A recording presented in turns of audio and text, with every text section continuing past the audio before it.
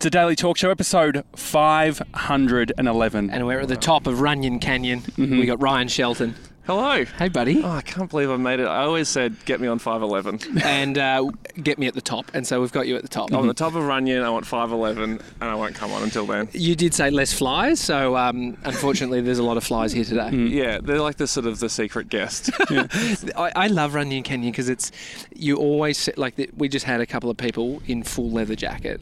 It's first thing in the morning, really hot. I didn't even really clock that. That was weird. Mate, it's all about fashion.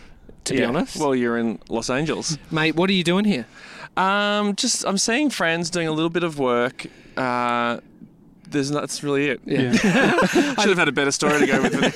Just seeing friends, bit of work. See ya. That's it. How long does this episode go for? Yeah, we're done. We're done. Yeah, we're done. Yeah, cool. What was the last time you were in LA? When was that? It was probably I think 3 years ago. But then 4 years ago I was here in 2015 for the Back to the Future 30-year anniversary. Oh, that's right. And that was one of the nerdiest times of my life. I feel like I've seen a photo in you in the boots or the jacket or something. Yeah, well, that was from that time? Well, it could have been any time in my life, but yeah, there was. So for those who don't know, Back to the Future 2, he goes into the future to 2015. So in 2015, on the date that he went into the future, these people organised this big, convention-y thing that went for 5 days. It was wild. Like the people that I met on that were proper fans. Is that something that you nerd out about? I don't so much anymore. I feel like that was like my swan song. Yeah. When you realised that he wasn't there, he hadn't actually travelled to the future in 2015. Yeah. It wasn't real? We're all waiting. 3, 2, 1. Nothing. Oh, it's bullshit. Zemeckis. Did you ever feel a pressure to, like Rove did the whole moving to LA thing? Yeah. Did you ever think about doing something like that? Not really. I don't. I love it here, but it's also, I find it quite tough. Well, not that I've ever lived here, but I would find it quite tough if you didn't have a reason to be here. Yeah. Like if you weren't just seeing some friends and doing work. If you weren't begging / pitching, which is what most people are like just spending their days doing. I feel like it's quite a... I mean, some people strive off it, but I don't really. Or thrive off it. Strive off it? Thrive off it. Both. Some people strive, others thrive. Don't. Yeah. Some people jive off it. Either. Or all of them. I was saying to my wife last night, I don't think I could do the grind here. It's hard enough. Yeah, baby's not built back for it. Back home in Melbourne where it's, beautiful conditions. Yeah. Actually, not the weather's shit house, but, it's much easier life, I feel, back home. Like, you see the struggle here in Los Angeles. You see the poverty. It's super bad. But it's like this weird utopia because you look behind, there's celebrity houses, and then there's a guy with a, trolley. It's like a big game of musical chairs, and there's 1 million people, and there's 100 chairs, but the 100 chairs are behind 4 doors that you've got to find special keys to get to. So even if you get to the chairs, then you won't even get a seat. It's tricky. What do you do when you come to LA? Are there certain food places you have to go to, or shit? Well, I like do? going to Cantor's Deli, which is this sort of old-fashioned, old Hollywood Jewish deli kind of place, and that's pretty those sorts of places. I really like Mel's Diner. We did that. Yeah. The other day. That was great. It was one of the after we did Runyon the other time. Dog's wearing shoes. Doggy. There's another thing, and it's wearing a leather jacket. Wow, that is amazing. We got a I visa for this trip. It was very lucky that we even got it. It was like a media visa, which we probably.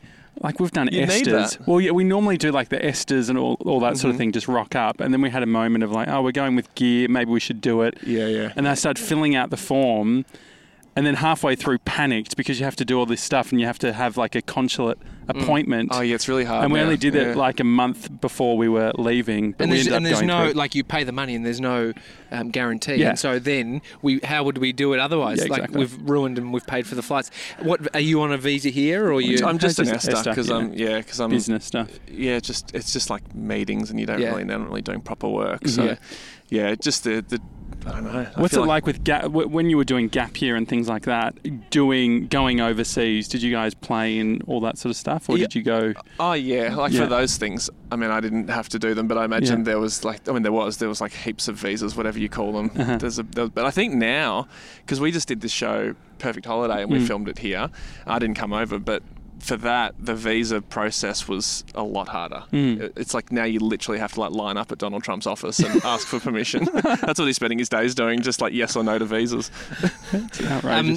When we had Andy on, he was telling us about the process of selling true stories around the world, and there was that big conference over in, is it France, where there's a bunch of TV shows being sold? Yeah, at Cannes. Have you been to any of those festivals? Well, I went to just before MIP, where True Story first got sold.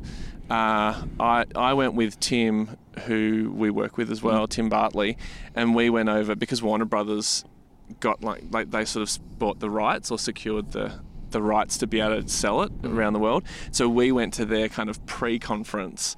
I think it was called a creative conference, and we went there and presented the show. Did this big PowerPoint presentation on True Story, teaching them what it is and blah blah blah. Did you actually get into the tools? Did you play around with Keynote, add animations and shit? No. What did we do? I think it was maybe even a program called Prezi. Oh yeah. Yeah, I think Tim likes Prezi. What is that? A free version? No, it's all web based. I think. Yeah, I mean I haven't used it. Teachers love it. I think because you can really just get into you can do graphs and it's very good. Shit, I gotta go. We got the NYPD. No, the LAPD. No, legit is the LAPD. That's exciting. It's ever since I said Esther. Yeah, I mean that is great. I mean, the other day we saw it looked like a military-grade helicopter flying over us. It was almost like a drone thing. There was multiple. Yeah, it probably was just a shoot. Yeah. It was a film shoot. But that was very low. I wonder if we set them off. Anyway. Yeah, probably. Well, I mean, you don't see a camera that often in LA. They're probably panicking. How do you plan what you're going to do for a year? Are you looking a year ahead? Question. Not really. I mean, that's sort of the strange thing. We are not that. We plan a little bit ahead, but we're at Radio Karate, which is our company. We're very much like a one show at a time company. We are so bad at multitasking. Sure. So we just do the one show and then we finish that, and then once that's finished, then we'll go, okay, now what are we going to do? Yeah. As opposed to most normal, intelligent production companies who have multiple things going at once, because that's a smarter financial thing. But because we all work on it hands-on, we just we don't want to stop getting to make it. Yeah. Is it a smarter? It may be a smarter financial thing, but is it a smarter creativity thing? Are you getting the best out of the show by just doing one at a time? Yeah. We think so, especially the way that we work, because the way that we've come up. We started on just making stuff on Channel 31 in Melbourne, so we've just always done it. The way that we do it now is just the only way we know, and nothing's. The only thing that's really changed is the scale, but the general way we approach it is the same. We all sit in the edit suites together and edit, and it's the same. Yeah, we've committed to do the daily talk show for 10 years. There's not is many. That right? Yeah. So we're nearly 2 years in. We've why 10? 10 felt like if we look at what we love and the things that are out there, it takes time. Yeah. And so I think that it's really easy to get a year in, 2 years in, 3 years in, and it gets a little bit hard and then you quit. How many episodes will that be? It'd be over 3,000. Yeah. Which doesn't sound like that many. We'll be hitting Is there any podcast out there with that many yet? Yeah, there's one. I'm trying. Keith and the Girl, which is a New York-based podcast. They're sort of very indie, and they were doing it from 2005, and I think they're in the 3000s. Yeah, but so impressive. there aren't that many people who have stuck to something for a significant amount of time, which is why I think it's exciting for us. So with Radio Karate, you guys, how long's that been? For doing Radio Karate? Well, we probably, it was sort of a gradual start, but we started we made Real Stories, which was our first proper show, and that was in 2006, I think. Yeah. And we've done about 3,000 episodes of that. There was done about 3,000 episodes. There was the mockumentary. Acknowledge it, Josh. Yeah, I've said a joke.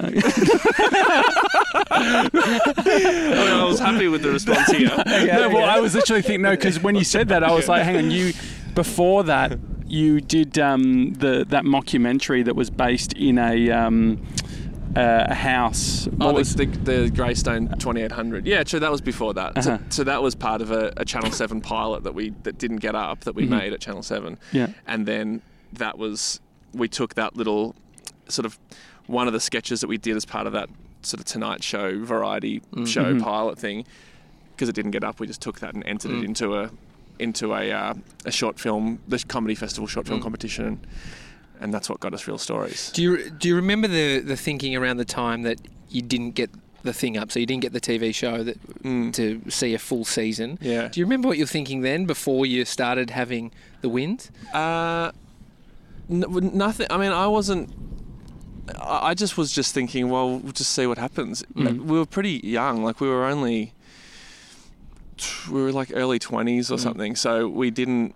Like, I certainly wasn't thinking it would go anywhere else. I just always thought, well, the next ones, we'll do that and then we'll stop, because I didn't want to be greedy. So I never really expected it. I hoped that it would, but I never really expected it to go any further than what it did. So when did you know that it was going to be something that you guys were going to commit to for a longer period of time? Probably after Rove finished. When Rove finished and I finished up on Nova. I did like Nova for 2 years. After that, that's when we did Gap Year, and that was the first time where we kind of really broke out on our own and decided we'd do this show called Hamish and Andy's Gap Year, and then we went to New York, and that was the first time I was like, okay, well, this is a real thing now. Yeah. That was in 2011. What does it take to have long business and creative relationships, do you think? Well, probably, I mean, patience. Empathy, probably the big ones, I reckon. I think, especially in a creative world, everyone is just worried if they're good enough most of the time. Like even in a team, even when you know everyone's got your back, I think one of the things that you're constantly, maybe this is me just projecting, but aren't we all? Yeah, turning into a therapy session. But no, it's you just want to be contributing enough to make your position worthy. And so I think, especially in a group of friends, which we are, we've all come up together. We've all started from high school together. So there are different times where people are doing different things, and I reckon that the key to it is if you have that kind of empathy, understanding of each other and where each other are coming from. Always trying to think of how can I help the other people. That's the goal, at least. That's the best way to approach it, I think. We were talking about love languages on EP 500. Just and in a team dynamic, understanding how Josh needs to be treated or told some words of affirmation that he's doing something good. So tell him something now. Yeah, you're doing good. Yeah, nailed it. I love what you're doing. For you in that team environment with your mates, do you think they understand how to help you along in those hard times? I think so, yeah. And it's taken a long time. I mean, I work with Hames and Andy, obviously, and so they've had this sort of... They've been quite successful. I don't know if you've been following. Who are they? No. Hamish is the girl, Andy's the guy. I actually, when I came over in the airport, I only say that because when I was at Melbourne Airport coming over here, the customs guy was asking me what I'm coming over for, and he's just like, "What do you do?" And I said, "I bit of work, bit of travel, but It was actually the visa questions where he said, "Then what Tommy was throwing at you before." The SD questions are great. Anyway, so he said, "Oh, who do you work with? What do you do?" So I work in TV. He's like, "Oh, what do you make?" And I said, "Oh, have you ever heard of Hamish and Andy?" And he was like, "Oh, yeah." He goes, Hamish is the girl, right? I was like, no, Hamish is the guy. Andy is the guy. They're the guys. They're both guys. Yeah, anyway, it was funny. So, but I think because of that, and because they've had such a ridiculous meteoric success, within that group, I've just sort of slowly had to find my role within that. Like, how do I support them in that because I perform as well and I write as well, and it's been like a really interesting, I guess, like journey, for want of a better term, to sort of figure out how that balance works for my own stuff. And it's just great now. Like I've sort of in the last couple of years sort of found that happy balance between going like, well, I do my stuff over here and I do this stuff over here, and it doesn't have to be exclusive. It doesn't have to be just the one thing. I mean, you might not be looking for a bit validation. I think we all appreciate when we know what we're doing is working or connecting. What is it for you that is an indicator of or gives you validation? Well, I think knowing that people are benefiting or knowing that it can help, knowing that it's helping people, contribution, I reckon, is the big one. What I'm sort of more focused on now, because the validation, the search for validation, is a dark, gloomy hole, because it's sort of, I find it's sort of never enough. Like even if you get validated once, then if you value that, then you're going to keep wanting it. And in my experience, like it's a bit of an empty goal. So should people not chase that? Is there anything to gain from winning a Logie? Well, there is, in the sense that it might help you get another job. And TV networks like Channel 9 really likes it when we win Logies. Yeah. So from that point of view, it's beneficial from the point of view that we can then continue to make the show, which hopefully makes people happy. Like that's the only reason why we would win one. Have you ever believed the hype where it has then affected you in a way that's not necessarily positive? Oh well, I mean, working at commercial radio is just a hype machine that can just be shut down at any moment. And that's it's a fascinating world, because it's an incredible opportunity that you get. Because I did the Drive show for 2 years with Whipper and Monty. That's right. You moved up to Sydney for that. No, it was in Melbourne. Was that Melbourne? Yeah, that was Melbourne. Monty moved up to Sydney. Monty moved up after that. Okay, so that wasn't with you yet. Yeah, and so that's an example where when you join up, like when they sign you up, you're the messiah. Like you're the answer to all their problems, and they just love everything you do, and it feels great. Is that a setup? Is it putting the pressure on? Now that you've gone through it, are there signs where you can take learnings as a creative, where if this is happening, this doesn't mean X? How do you mean, sorry? So, like, I guess if you are was the truth in that the whole Messiah thing, do you think that was beneficial to your growth? For sure. Okay. Overall, I'm so glad I did it. Yeah. But it's kind of like the equivalent of what people talk about when they take like meetings in LA. And often people come back from LA if they're coming over to pitch or to take meetings with agents or whatever they're trying to do. Usually the hype is pretty strong in that first meeting, because no one wants to miss out on the next big thing. So your tires are really pumped up. Like it should be a form of life coaching, like just taking first meetings in LA. Yeah, because it would really make you feel great. But I think I've lost my train of thought. So you, it's all flies. Well, just think like the commercial radio experience of getting in there. Yeah, I find that interesting. So does it run out eventually? Like when do the things start to peel away and reveal that actually this isn't all roses? Well, it's if you don't rate well. I mean, you guys know this. It's like if you don't rate well. No, we don't. We rate well. We've only ever rated well. If anyone knows about not rating, it's you two. Well, I'm very good at not rating. That's what they get me in for. Drive the stock price down. Bring it. When you're not doing well, obviously commercial radio station is all about selling ads. Like that's all they exist for, really. At the end of the day. So if you're not rating well, they're not selling ads, and you're not doing your job. So I think that was a realization I had pretty quickly there. I kind of went in with rose-tinted glasses, thinking that I can do this differently and I can do it my own way. And then you realize pretty quickly that you are one little mini cog in an enormous thing, and you don't, even though you're on the billboard, you don't really matter. Yeah, that's what I've always found fascinating, because you're the face of the business, but then there's a whole other thing that needs to happen as well for the business to operate. And so does it give you a false sense? Was there a learning over the 2 years of, this isn't what I thought it was in terms of... Oh, for sure. Yeah. But I tried not to be too resentful about it, because if you like earning money, it's great. If that's a driver, then it's a really good thing. But if that's not the most important thing to you, then it can be a little bit tough.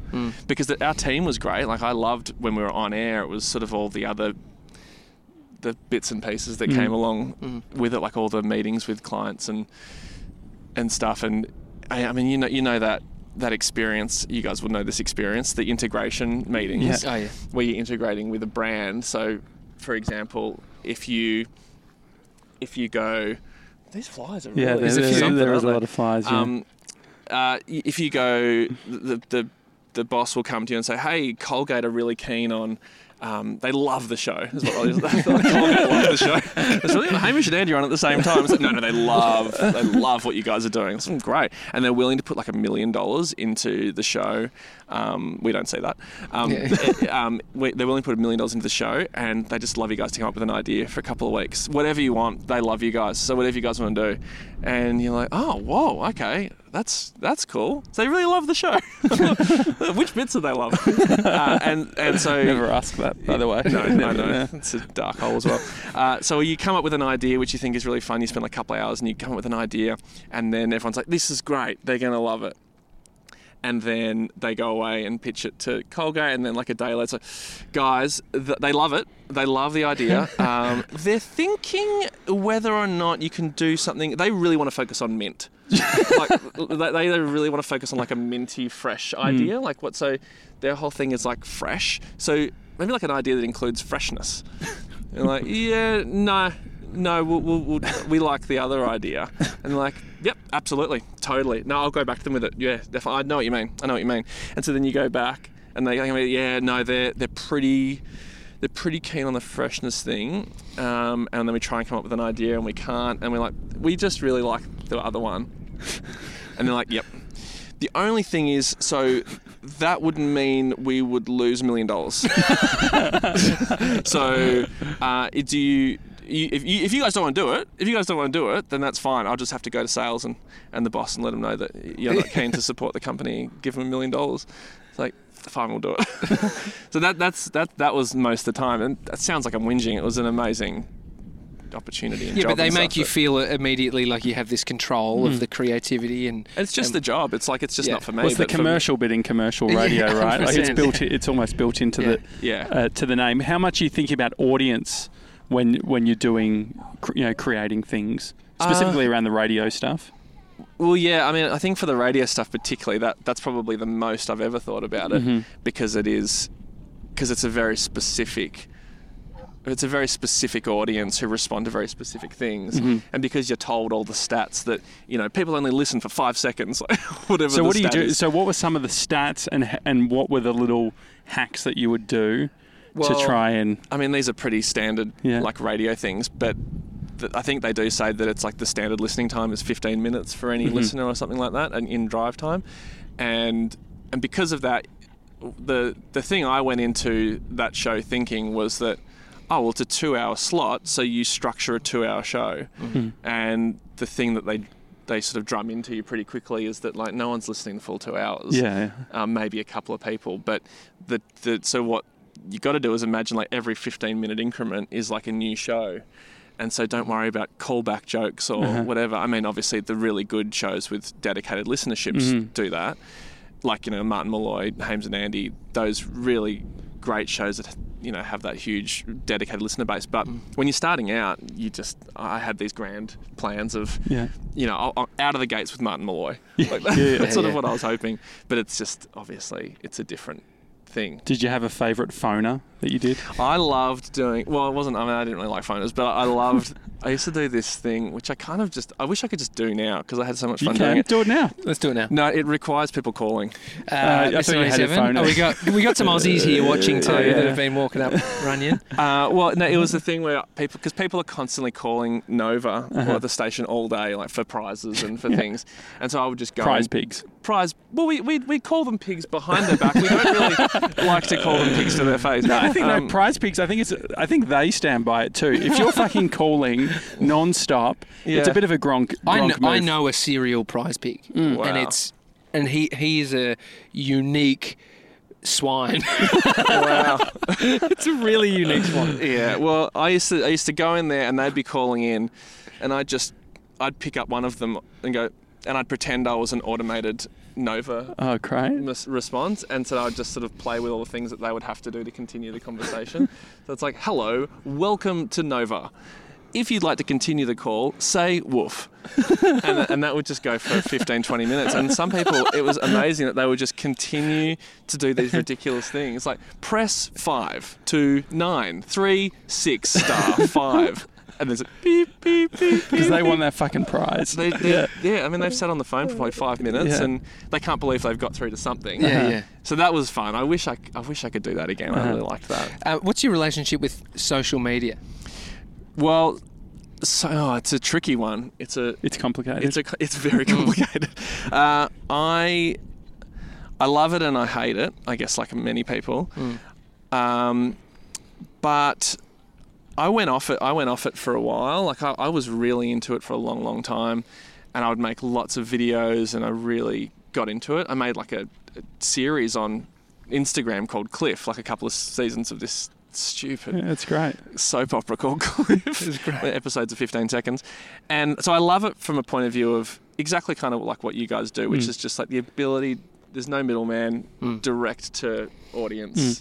Like that is an incredible resource. And I feel like you're good at taking it and applying creativity or creative thinking to it, which it feels like it's not necessarily the default thinking nowadays. Yeah, I don't know. Well, yeah, I certainly like it. I guess I like the platforms when they first start because it's a bit of a fresh slate. Yeah.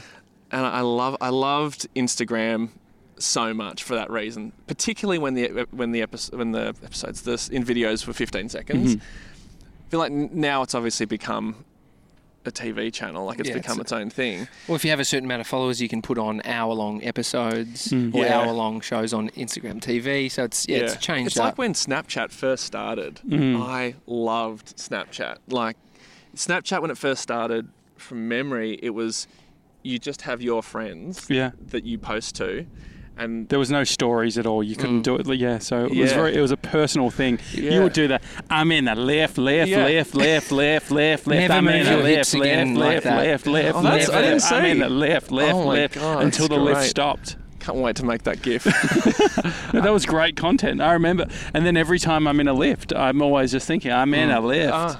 Yeah, well, it was a great time because it was when it was. I'm sure Snapchat still is this, but because the videos disappear after however long, or after one watch it was back then. Like people watch it once and it's gone. So it's this sort of the fear was sort of erased.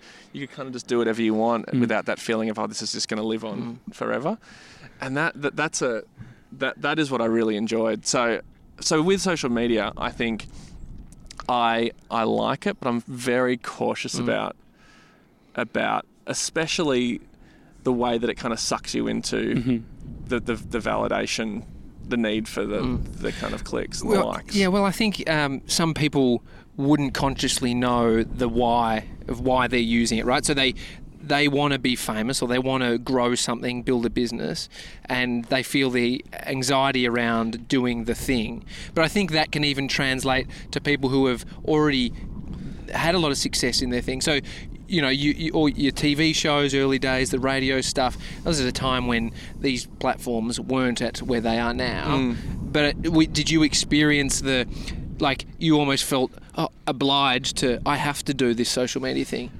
Yeah. And I think probably that's why I backed away from it, because I felt kind of like an obligation to, and the online presence thing just doesn't sit well with me. Like personal brand. Yeah, the brand thing, it's never, and that's probably to my own detriment. Like I know for sure, if I had like this audience that I was constantly sustaining and talking to and engaging with, I know that would probably help my ability to get TV shows made. Yeah, but I think challenging that thinking of not everyone can actually handle doing it. There's some people who just they wake up, they're just checking their phone, messaging back. It's like they don't feel it. Like I think I feel the pressure, and I don't necessarily like it, and I don't know how productive that pressure is for the mission we're on with the Daily Talk Show. Yeah, because how often are you guys like constantly? I mean, I guess it's a pretty consuming project. It's easier when you have a brand that's not yourself that you can post on. So having the Daily Talk Show as an Instagram account, it feels like even though it's us, it gives a level of protection that is all of us. Yeah. And so it doesn't feel as like strongly weighted onto our individual sort of... Because if someone calls us a wanker, they're actually calling Josh a wanker. Yeah, so I feel less... we can divert anything to... How did you find that 50% a wanker. Oh, yeah, true. Oh, that is good. You can sort of share the wank. You got to share the wank. Absolutely. That's good. Only in LA.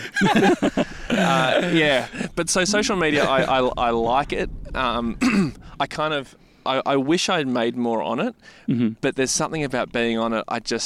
I feel a bit dirty or something. Is it the connections or whatever? Like, if you were to remove an element, because they obviously removed viewing likes, so that's one thing. But what part of it do you think sort of spoils the whole thing for you? Well, I went through a phase of doing a system where I would post something and then I would immediately delete the app. Yeah, sure. So I didn't have the temptation to check, because even though... And throw your phone out, so it gets very expensive. Burn the phone. Close down the account. It's just really subtle things like that. But I was sort of so unconsciously addicted to finding out if it was good or not. And then I heard someone... Oh, no, Hugh. So this guy, Hugh Van Cuylenberg, who I make this podcast with, called The Imperfects. So he told me this, he has this company called the Resilience Project. And he's done like all this research on all this sort of stuff.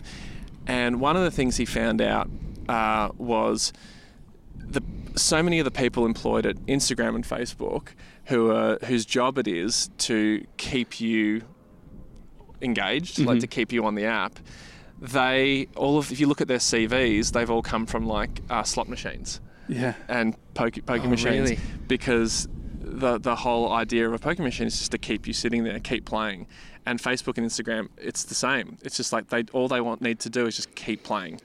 And so many of the tricks, like the pull down to refresh, and even things like apparently on Twitter or Facebook, you know how it sort of takes an extra beat for your notifications thing to show up? Yeah. Like it doesn't actually take that long.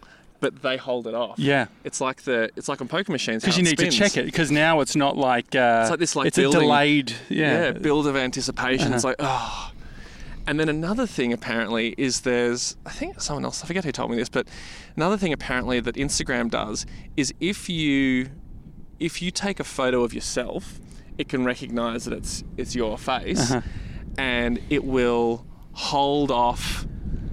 So if you post that and then you close the app or you turn your phone off, it will hold that off from people's feeds for longer. Really? Because it plays on your kind of insecurities of like, oh, people don't like the shot of me. Oh, no. And so you're constantly checking it. What about the scene? I think even like the little things like the scene thing in DMs, like when someone's seen your message, that can really fuck with you, because you're like, if they say, oh, they've seen it, they haven't written back yet, or, they've written something, I can't see the whole message. I want to see the whole message, but I don't want to show that it's seen. Yeah. Well, they're predicting the story we're going to tell about a specific part of it. Yeah. Well, we think that we can kind of game the system, but they just know everything we're going to do. They know how we're trying to game the system and then just changing the app to do it.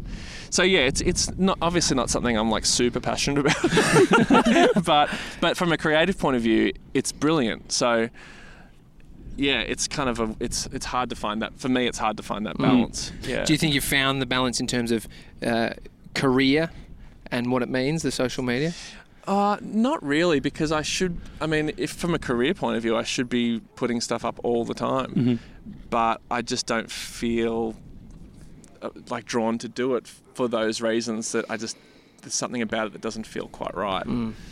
It's a shame because I do like it when I do it, but I just haven't got the motivation to do it anymore, and I think it's because of what it kind of represents or something. Where do you spend most of your time in life, do you think? Like, Instagram. Yeah, refreshing. What are you doing? I guess like if we've got these two levers, one being time, one being money, I'm curious as to those two things. Like, what do you spend more money on than most people would spend, or where are you prioritizing those two things, time and then money? This is a confronting question. Time and money. I don't know. Well, more and more I'm trying to spend time outside of the city and trying to get out of the kind of hustle bustle. The CBD. So I go down to St Kilda. Get by the water. Yeah, I'll try and like get in like this sort of thing. I really, it sort of seems like it kind of balances me out a little bit. So that's become an important thing. I've also like more and more in the last couple of years, and this is why Hugh and I started the podcast. But reading a lot about like mental health stuff and I guess just like self-development stuff has just really interested me. There's a lot of people I know, especially in the comedy industry, friends of mine, struggle with depression a lot, and I felt like it was sort of time to figure out how to help them if I could, or how to understand how it worked. And so about sort of 6 months ago or something, I started seeing a psychologist regularly. Of course, and it helps me, but it also just really, I can talk to her about things that my friends are doing, and to get an understanding from someone who actually knows what they're talking about of how I can help them, or how I can what's the right thing to say, as opposed to me just being like just guesswork therapy with my friends. And what did you learn from that experience? What was the first psychologist appointment like? Well, the first one, for anyone who's been, the first couple, you feel like you're wasting your money because you're just telling her your story. Yeah. And so you just sort of spend the first couple just going, well, this is, and they don't really say anything. Well, at least in my experience, they don't really say anything. They're just sort of listening. And after like 2 sessions, like, Jesus, I'm just doing all the talking here. Teach me life quickly. Yeah. Fix. Were you self-conscious of the things? Because I wonder about a first session. I haven't been to a psychologist. That's something I'd want to try. It feels like I wonder, I'm like, do they want to go like way back? Do we go like, hey, I've been thinking about this thing that happened like when I was a kid, and I always like think about it. Perfect. Yeah. Is that what you do? Well, it depends. Like there are different types of therapists as well. Like, so there's like traditional psychologists, like the woman I see, she works in something. I think it's called like positive psychology. But then sounds shit. Positive. Yeah, it's pretty depressing. But then there's like psychoanalysts as well. So psychoanalysis is kind of like what you usually see on the movies, where people are lying on the couch, and that's usually something where people aren't. The therapist isn't saying that much. So you're just sort of the point of psychoanalysis apparently is you just say whatever's on your mind, even if you think you've got nothing to talk about. You just say like, I'm just thinking about, I went for an ice cream with my friend Sarah yesterday. It's improv. Well, it's a podcast. It's like what we do. Yeah, it's just like this. So, but if you haven't, I think it's like after now going for 6 months, it's something that I just reckon. I just feel like every single person, even if you think you're the happiest person, you're bound to know someone who isn't. Has it improved your relationships? Massively. Massively. So you help you to help the people around you. Yeah, and myself. Like I definitely get a lot out of it as well. Like it's mainly I get the help out of it, and I luckily don't have any sort of mental ill health or anything.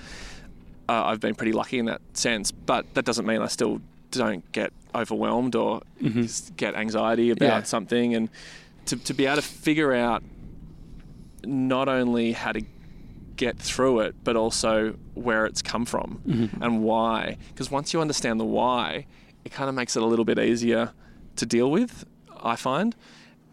And even like everyone's got those relationships in their life that that have been like a little bit stagnant for years, and it's sort of just, it's gotten worse and worse and worse, and you haven't addressed it, and you don't really know why it's weird. It's just always been weird, and it could be a sibling thing or a parent thing or colleague or whatever. So do you address that now or no, or how do you deal with it?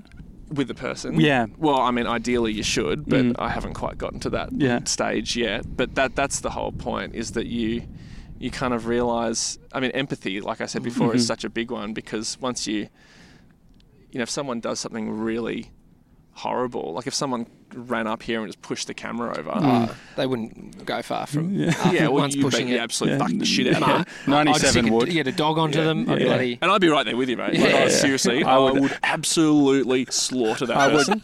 I would kick their fucking head in. Yeah, I mean, I believe it. I believe it. Much, Josh. When I think of Josh Jansen, I think beat their fucking head in. Yeah. I'd stomp. Yeah. Stomp. Yeah. No more. Yeah, well, just calm down, mate. We don't have to stomp. Put him in a bag. Throw him off a cliff. Go find him. Yeah. Piss on him. Yeah, absolutely. Yeah, or whatever. So how's the psychology stuff going? So yes, I'm obviously fine. Leveled out. What was I saying? So the relationship, because I'm very curious. Yeah. You have all of this growth, but not necessarily, the people around you aren't necessarily growing at the same rate. And so is it weird? You're a superior being. Is that what you're saying? No. So you're sitting down, like, do you feel like you need to have those conversations? Or like you said, you weren't necessarily there yet. Is it that you need to have some hard conversations, but you haven't yet had them? Well, I mean, everyone does. Like, I know that, I mean, and they're not bad, they're not really bad, but it's certainly, there are people that you have in your life that there's a block there. There's something that seems a bit, and it could be because of the thing that you think it is, but it might not be. Yeah. So it could be it's like, but I didn't go to their farewell party when they left 5 years ago. Yeah. And I haven't heard from them since, so they're probably annoyed at me about that. And so how do you deal with that sort of thing? Because I guess we can create a story, like that's why they're upset. Yeah. Is it ill-informed to go up and say, hey, are you upset because I didn't go to your farewell party?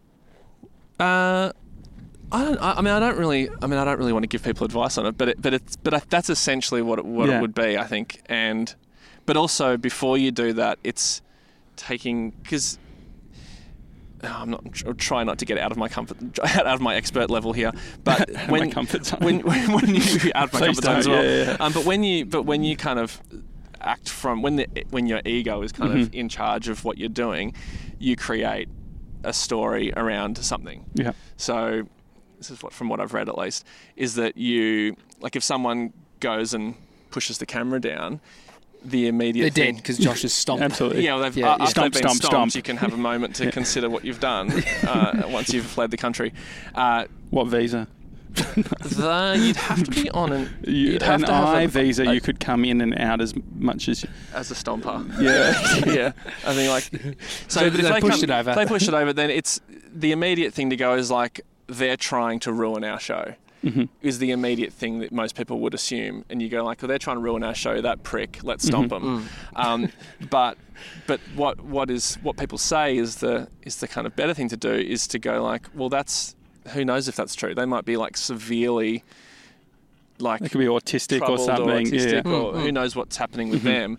So the people say that the first thing you should always do in those situations is like to remove how it's affecting you and remove the story and just empathise with what they could be going through. Do you reckon it's harder being empathetic in such a in a city that has such a disparity? Like, I feel like yesterday I had a moment where a guy was asking for a quarter. I didn't have any money. And I was like, if I did, like, he's an old guy, he's at the bin, he's going through the bin. I'm like, if he's at that level. Yeah.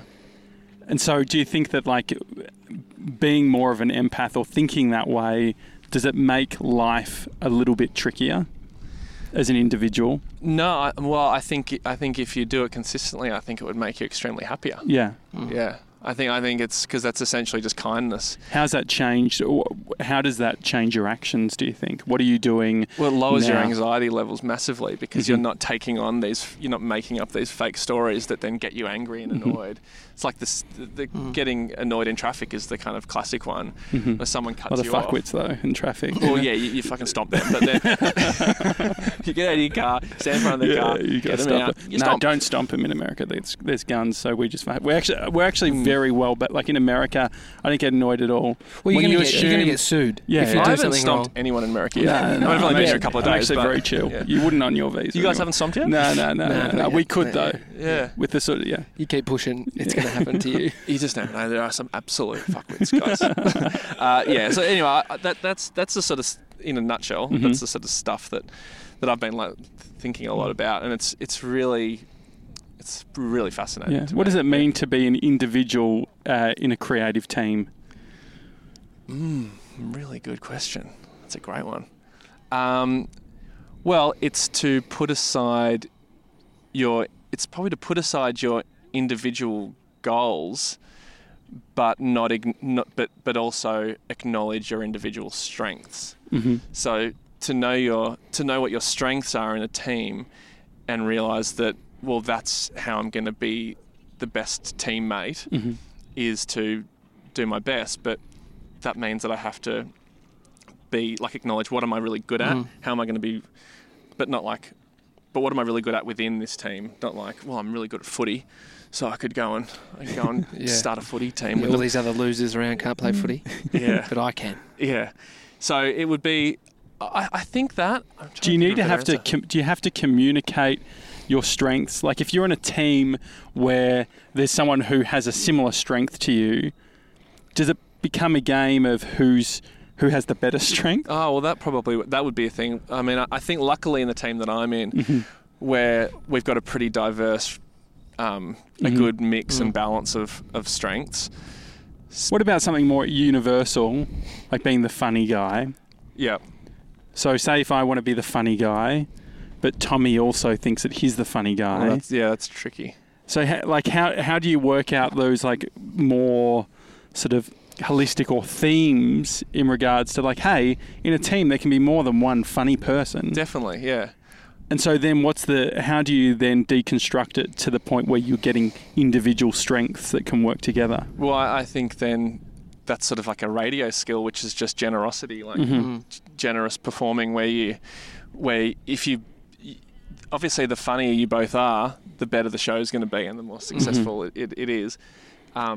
So the worst case scenario is both of you just trying to be the funniest individually, and it becomes competitive. That's never fun. Well, I think that's what's good about, like, we're not comedians. We're not even a comedy podcast. So it does take the pressure off a little bit. Totally. Oh, for sure. But the better way to do it would be like, how can I make how can I make Tommy funnier? Yeah. I could write his jokes. Yeah, I mean, that's where, like, you should. I'll have to feed him lines. Right, Tommy, before we start, here's 20 different bits. Now just you try and do them and I'll laugh at them. Oh, he's actually done that before, given me a bit, and I've delivered it way better than he did. Yeah, absolutely. And then he does his own bit. And it never goes well. Bombs. Yeah, what was the bit? Okay, what was the Nando's. bit? There was some Nando's bits. There's a bunch of times. You write bits? Oh, yeah, I've done some bits. He's the bits guy, but then bombs on the bits. So, we did a Nando's. So we were emceeing a Nando's event. Oh, and I'm like, well, I need some bits. Yeah. And so I was like, okay, I want to do a bit on Perry bastings and how hot they are. Yes, of course. And so what the bit was I was going to say, okay, everyone, I just thought I'd check the temperature in the room. Yep.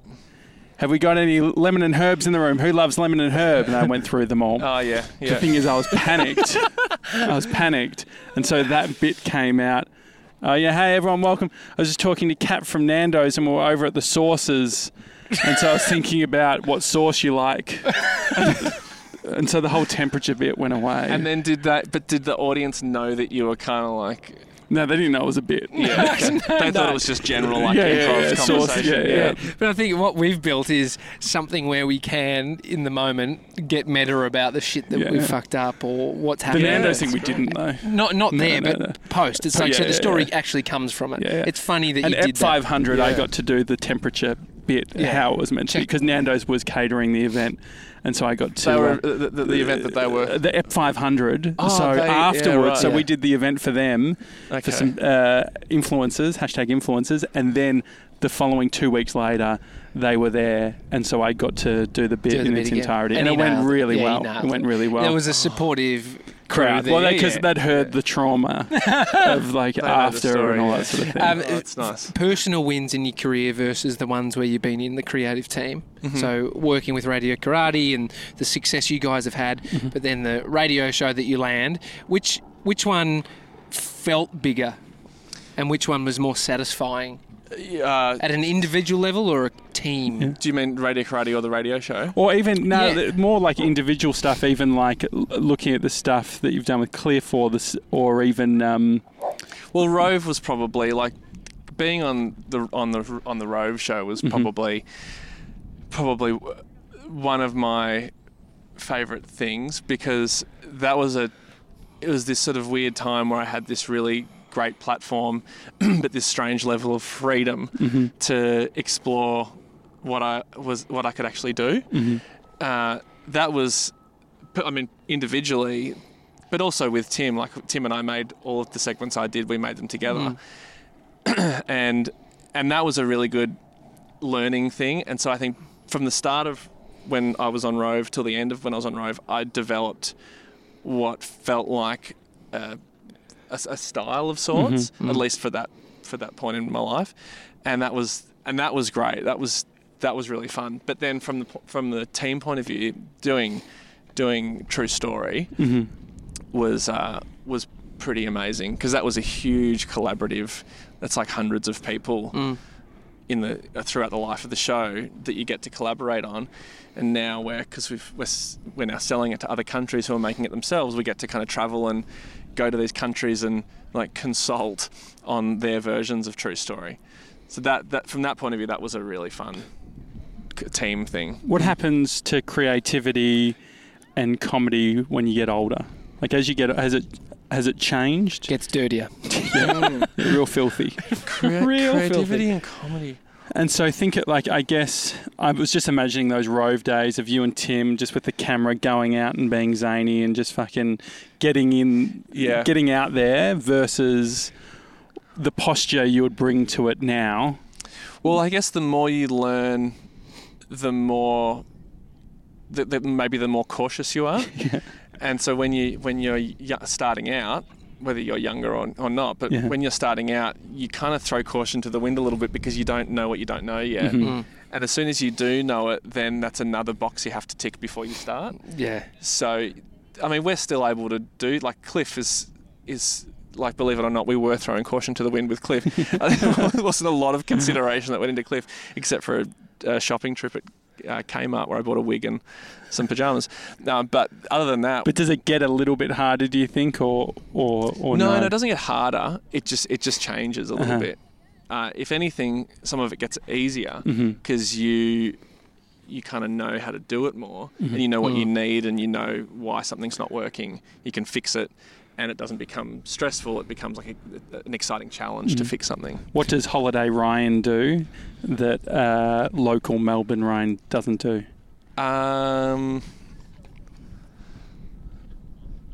Stomp people. No, he doesn't when he's here. No, I stomp in Melbourne. yeah. I shouldn't tell anyone. But I'm a pretty regular stomper. Other than that, I don't know. I guess you see people that you wouldn't normally see. It's like your routines completely change. And especially being here, even though I've only been here for a couple of days, it's just the pace is very different. Do you feel like you're more adventurous? Do you go out more? Are you... It's the same, I think. I think it's pretty similar. Yeah, I don't feel like it's that much different, to be honest, except for obviously where you are. But because I don't have children or anything like that, I'm it's sort of a similar sort of thing. Yeah. And so you spent how long in New York? How long were you guys there? We were there for 4 months in 2011, and we did a bit of travel around. But it was, that was a great time. Stressful, but that was a great time doing gap year there. Did you feel like you lived there, or did it always feel temporary? No, I think there was a time where we felt like we lived there because we were working so hard and really got a sense of what I think that most New Yorkers do, which is just work so much and then go out for dinner at 9 or 10 and then get up and just do it all again. It's like, I mean, here's the same. You get the sense that people are just working so hard. So many emails going around. It's people treat email like text here. Yeah. Well, we caught up with someone yesterday who said that they'd been in meetings since 8 a.m. It was 5 p.m. when we finished with them, and they hadn't even started their emails. It's like then you're getting into the flow. Yeah. After when you get home. Yeah, I mean some people love that as a regular thing. I'm not really. I need the balance of not working and working. Like the constant grind is not really for me. Yeah. Is there anything that you took from that New York experience that you actually brought into your work ethic or just your lifestyle? Eating pizza. Yeah. Well, I think it was because working in a different city is can be a little bit confronting or scary, or you get that kind of cultural shock. But then, at least in TV, you realise pretty quickly that even though we were working in New York with American crews and stuff, you realise that they know they're all making it up like we are. Like no one really knows what they're doing, even though they might put on a persona of knowing exactly what's going on, like with confidence. You find out pretty quickly that you're full of shit. And so, is the confidence good or bad? Like, do you walk around with more confidence, or do you think that? Well, it made us realise that we're actually doing okay. We know just as much as they do in a lot of cases, and without wanting to sound like arrogant or anything, but everyone, once you do something for a while, you just figure out how things work. But there was certainly, when going over to New York, I certainly had a feeling of like, oh God, this is America. Like everyone's going to be the best in the world at what they do. And then you realise, oh, they're all just like Australian crews. It's just the same. Yeah. But also sometimes not even as well-rounded, because like they don't have to, like they can be very specific in the roles, whereas I guess in Australia, like filmmakers, you have to be good at heaps of different things. Yeah. Well, yeah. I mean, it's certainly a thing. Even being here a couple of days in Australia, especially now, it's much more of a culture of if you're a creator, you've probably come up doing everything. You probably know how to edit a bit. You probably know a bit of writing, and you've done all different things. But here, maybe it's changing, but certainly the tradition in America is it's very unionized, and you're a writer or you're an editor, and you rarely cross over. Yeah, like the writer directors are in that indie world, and I guess they're getting more into Marvel and those big blockbuster things now, but more often than not, especially in television, it's very segregated. Very, as opposed to like Australia or England, which is very much like if you write a TV show, it's usually one writer or two writers who've created it, and then they write the whole thing, and then they're the people who make it. But in America, it's like a writer's room of 10 people. How much are you writing? Generally speaking? Well, at the moment, a lot, because I'm sort of like hurriedly trying to finish this script while I'm over here. But even back home, I write a fair bit. Yeah, it's sort of like my happiest time is writing. When's your best writing happen, do you think? In cafes. Yeah. Yeah, when I work in cafes, for some reason, that's a good, inspiring place for me. Yeah. Yeah, I love the cafes. Maybe it's like everything's happening around you. You can zone in on your it also stimulation, and people can kind of almost see your screen. So I feel guilty if I'm on the internet. So I feel like if people can kind of walk past and see that I'm fucking around, I feel guilty for not working. Whereas if I'm at home, I'll get distracted. Do you feel inspired in a place like Los Angeles to write more? Yeah, well, definitely, because you just see everyone doing a lot, and there's just so much more opportunity. Well, there's more chairs. Yeah, we went to a cafe to meet a mate the other morning, and I saw one person doing an edit, another person over here write. It looked like they were script writing in that script writing program. It is everywhere here. We saw someone with the new AirPods. I mean, it's the place to be. Yeah. I'd be interested to see them. Yeah. Well, they look quite good. Our ones look fucking shit now. I nearly threw them off the cliff. You should have. Welcome to the big smog. Yes, definitely stomp them. Mate, thank you for coming on the show. Well, 5:11 it finally got here. Yeah, we did it. Now we've got to walk all the way down.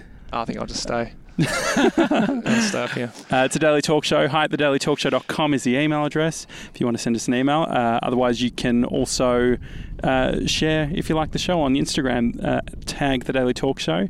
Otherwise, see you tomorrow, guys. See you guys. And if you want any of these flyers, just write in because we'll have a bunch of these. Absolutely annoying. Yeah. You don't realise until you're doing a podcast how many flyers there are. In podcasts generally. I feel like standing still, all of a sudden you become more self-conscious. You always hear Mark Maron complain about the flies in his garage. Catch you guys. See you guys.